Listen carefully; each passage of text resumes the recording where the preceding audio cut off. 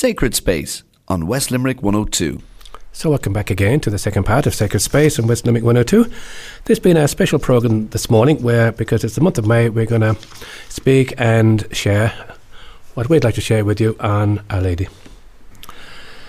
Just by way of introduction, the reasons why we honour Mary this month. It's been a long-standing Catholic tradition to honour the Blessed Virgin Mary during the month of May.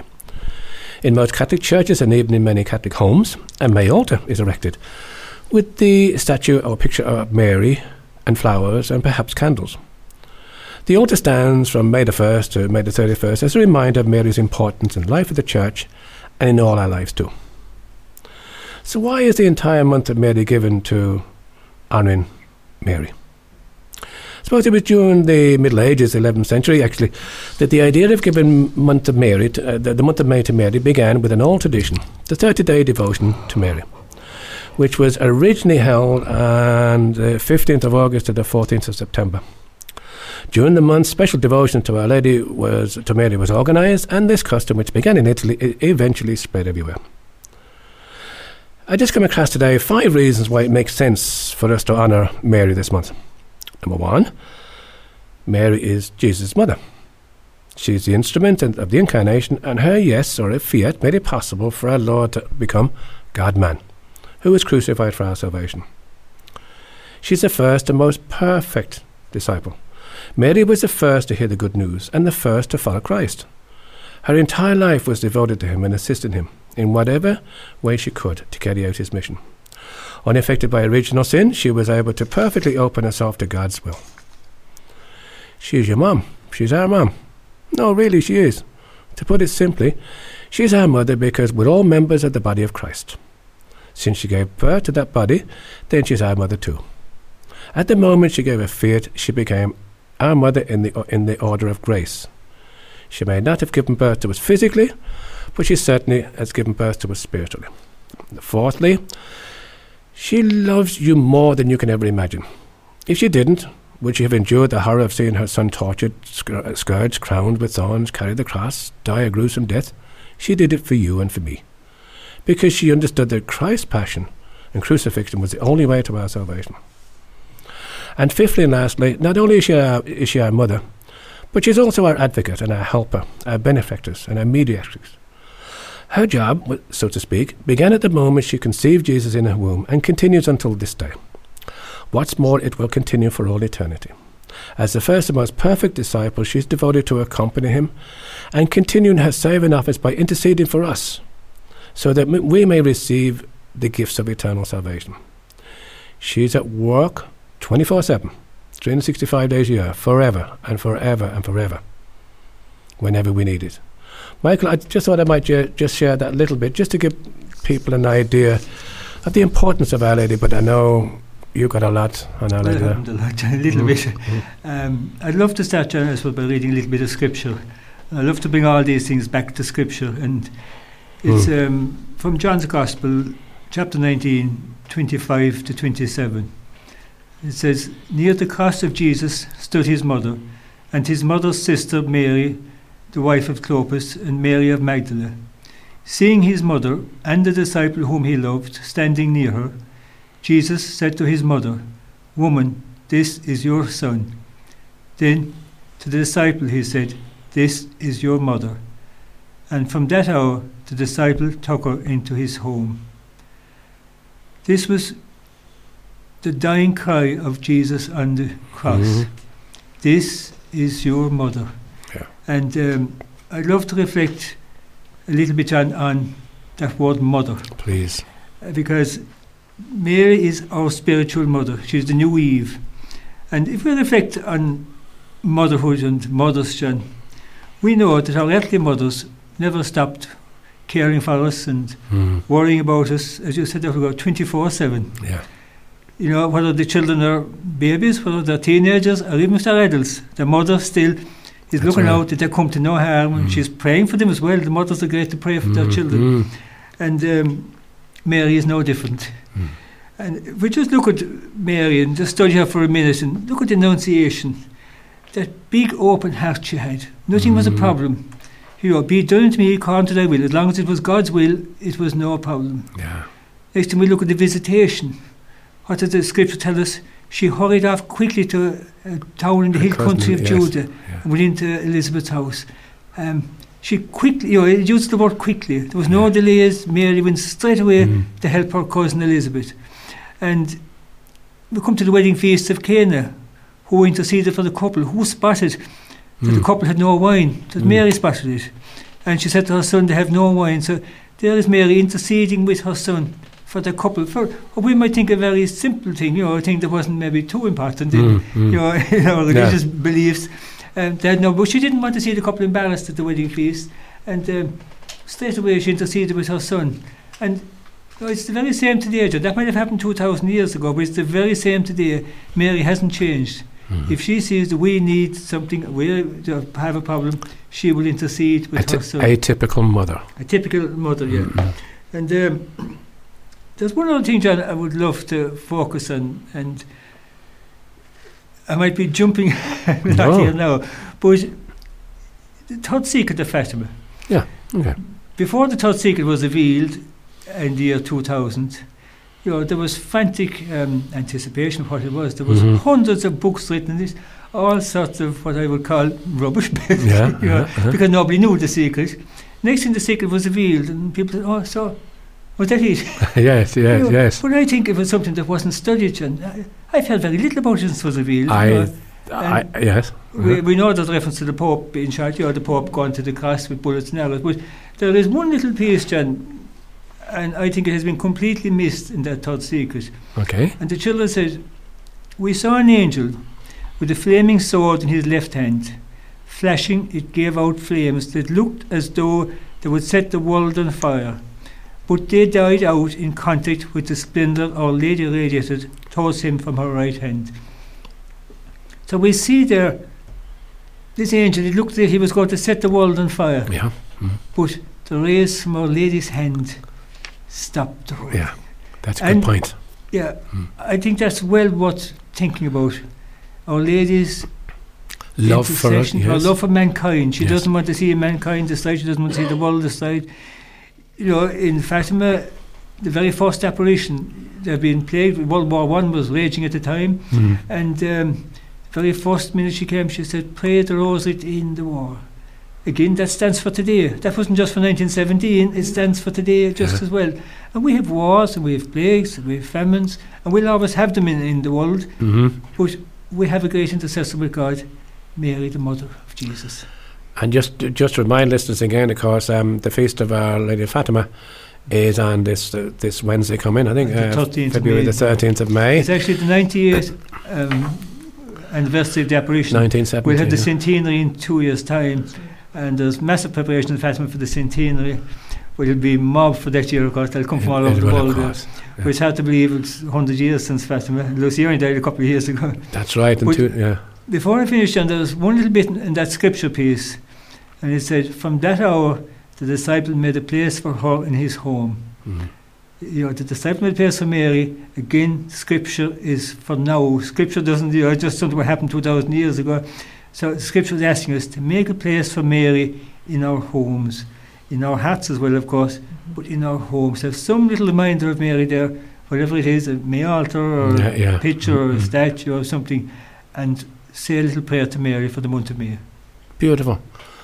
Martina, Mary is something special for yourself as well. She is, because I suppose I was reared with the rosary, John, at home, and we always pray the rosary, and we, thank God, I married a wonderful man who prays the rosary with me and his 2 children every night before we go to bed. Beautiful. And, before the lads go to when they're in bed, I always go up to them and I put my hand on their forehead, and it was actually EWT, and one night I heard somebody saying how important it was to touch your child before they go to sleep and say a prayer of blessing on them.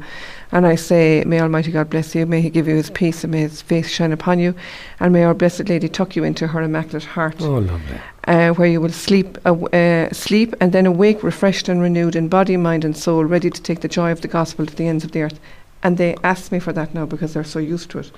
Yeah, lovely. But it was something that I think it was maybe Janet Benkovic from EWTN said her son was in the war, and she tucked her son into the centre of the Immaculate Heart of Mary every single day, and she asked her to make him invisible to the enemy. Wow.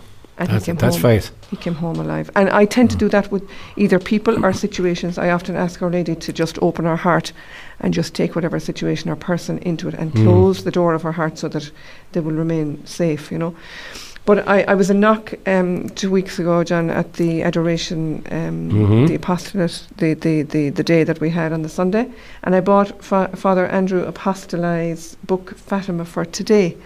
And oh my God, it's riveting read now. It's so easy to read, but like it's a very detailed book altogether. But you know, just thinking about the 3 children, my goodness me, they were so young and so innocent.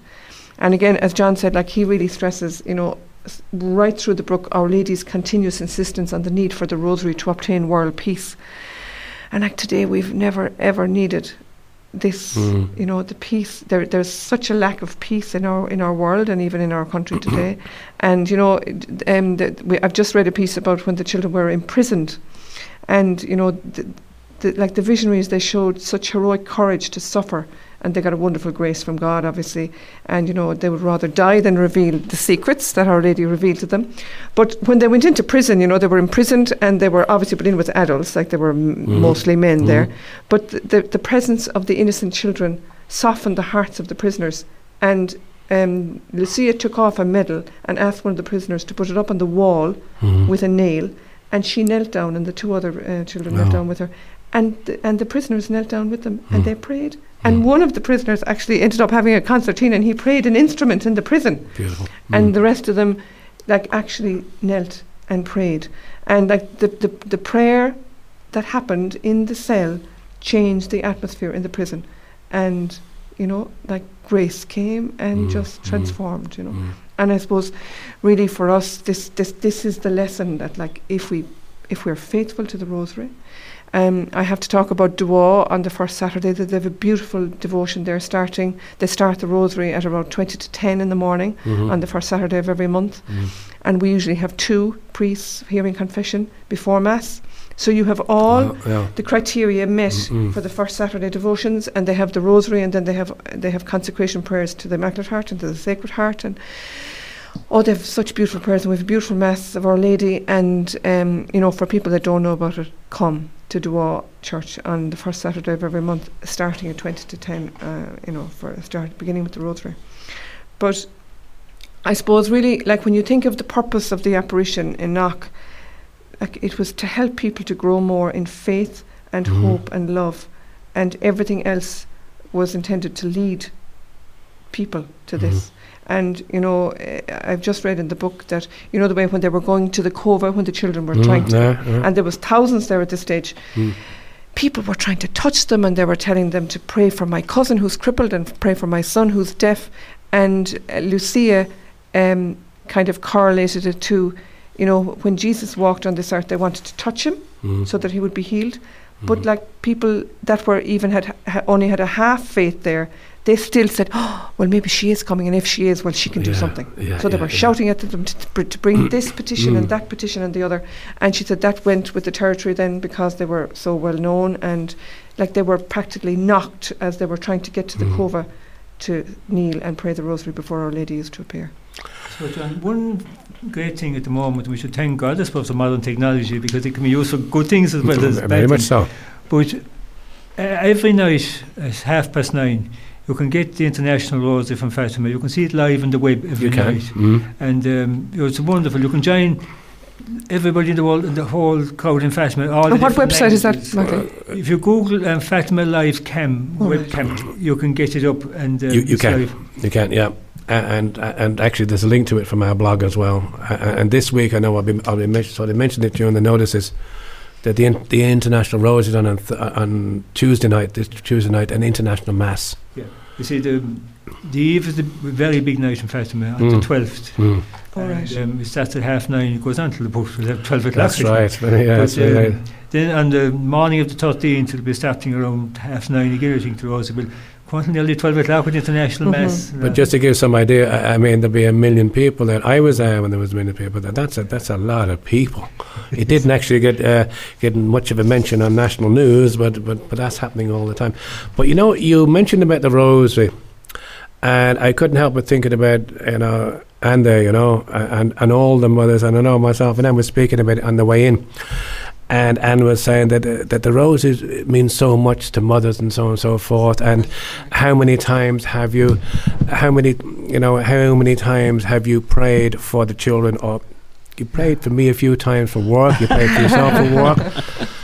It's a wonderful prayer, and you find if you do say the rosary, it has a calming effect on the family. Peace comes, you know. And it's kind of lost now. With the people, which is a shame, really. But it's one thing that the children always remember. The children might forget certain things. You know, they might be going to mass and so and so. But when they come home and Mum says, "Listen, we're going to say the rosary," they know what to do. Okay.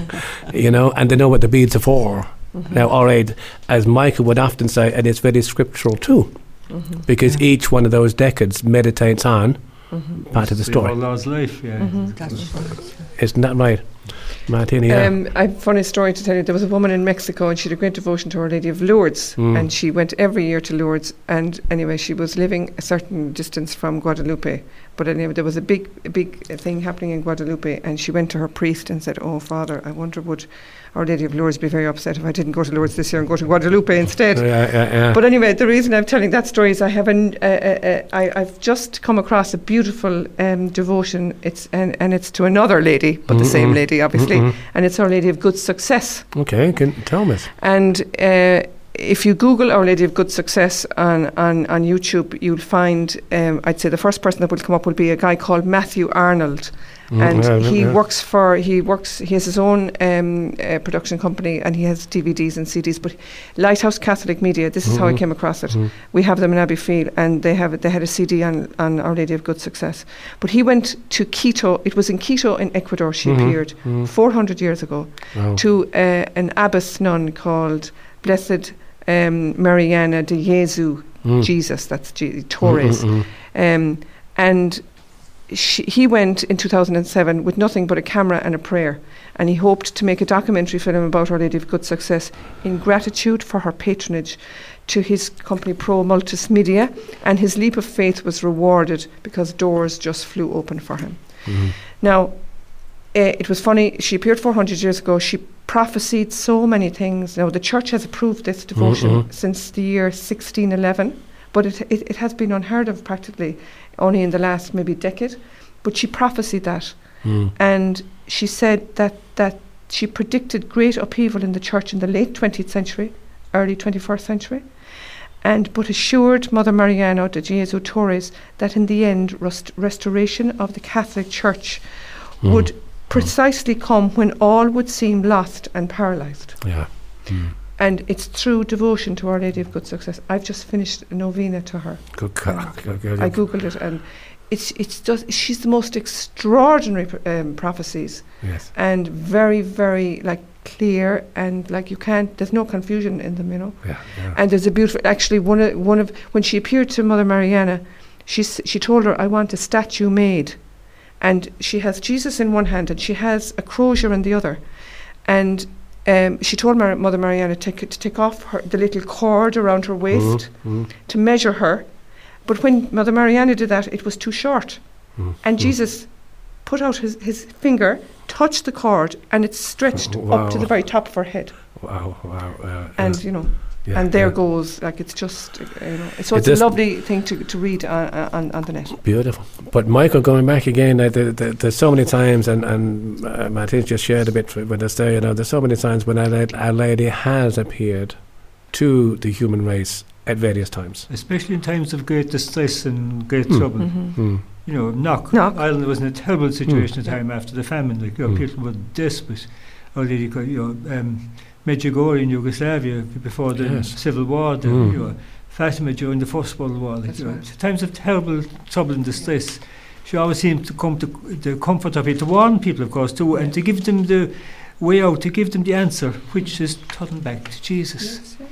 I suppose I keep repeating, John, sometimes there's this impression out there that marrying devotion is only for Catholics now. But marrying devotion is very scriptural, John, as we know from the Bible.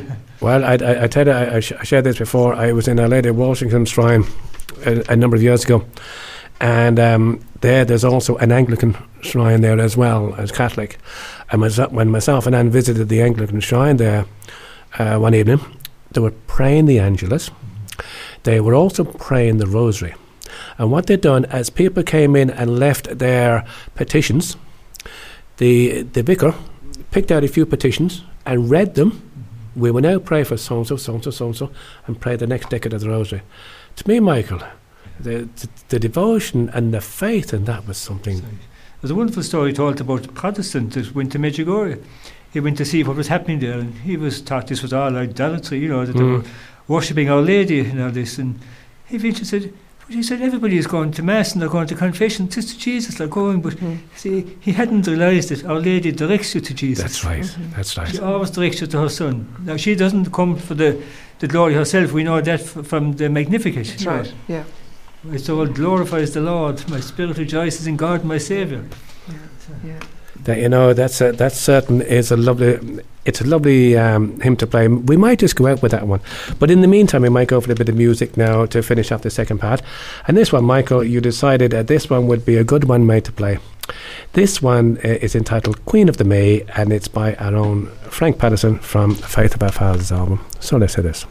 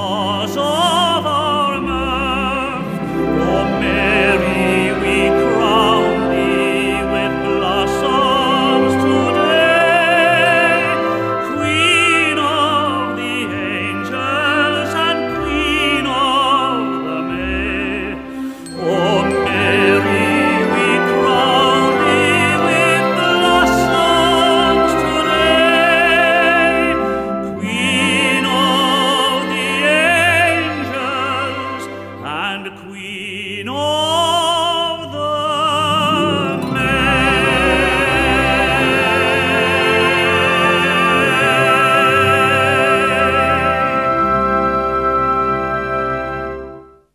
Sacred Space on West Limerick 102.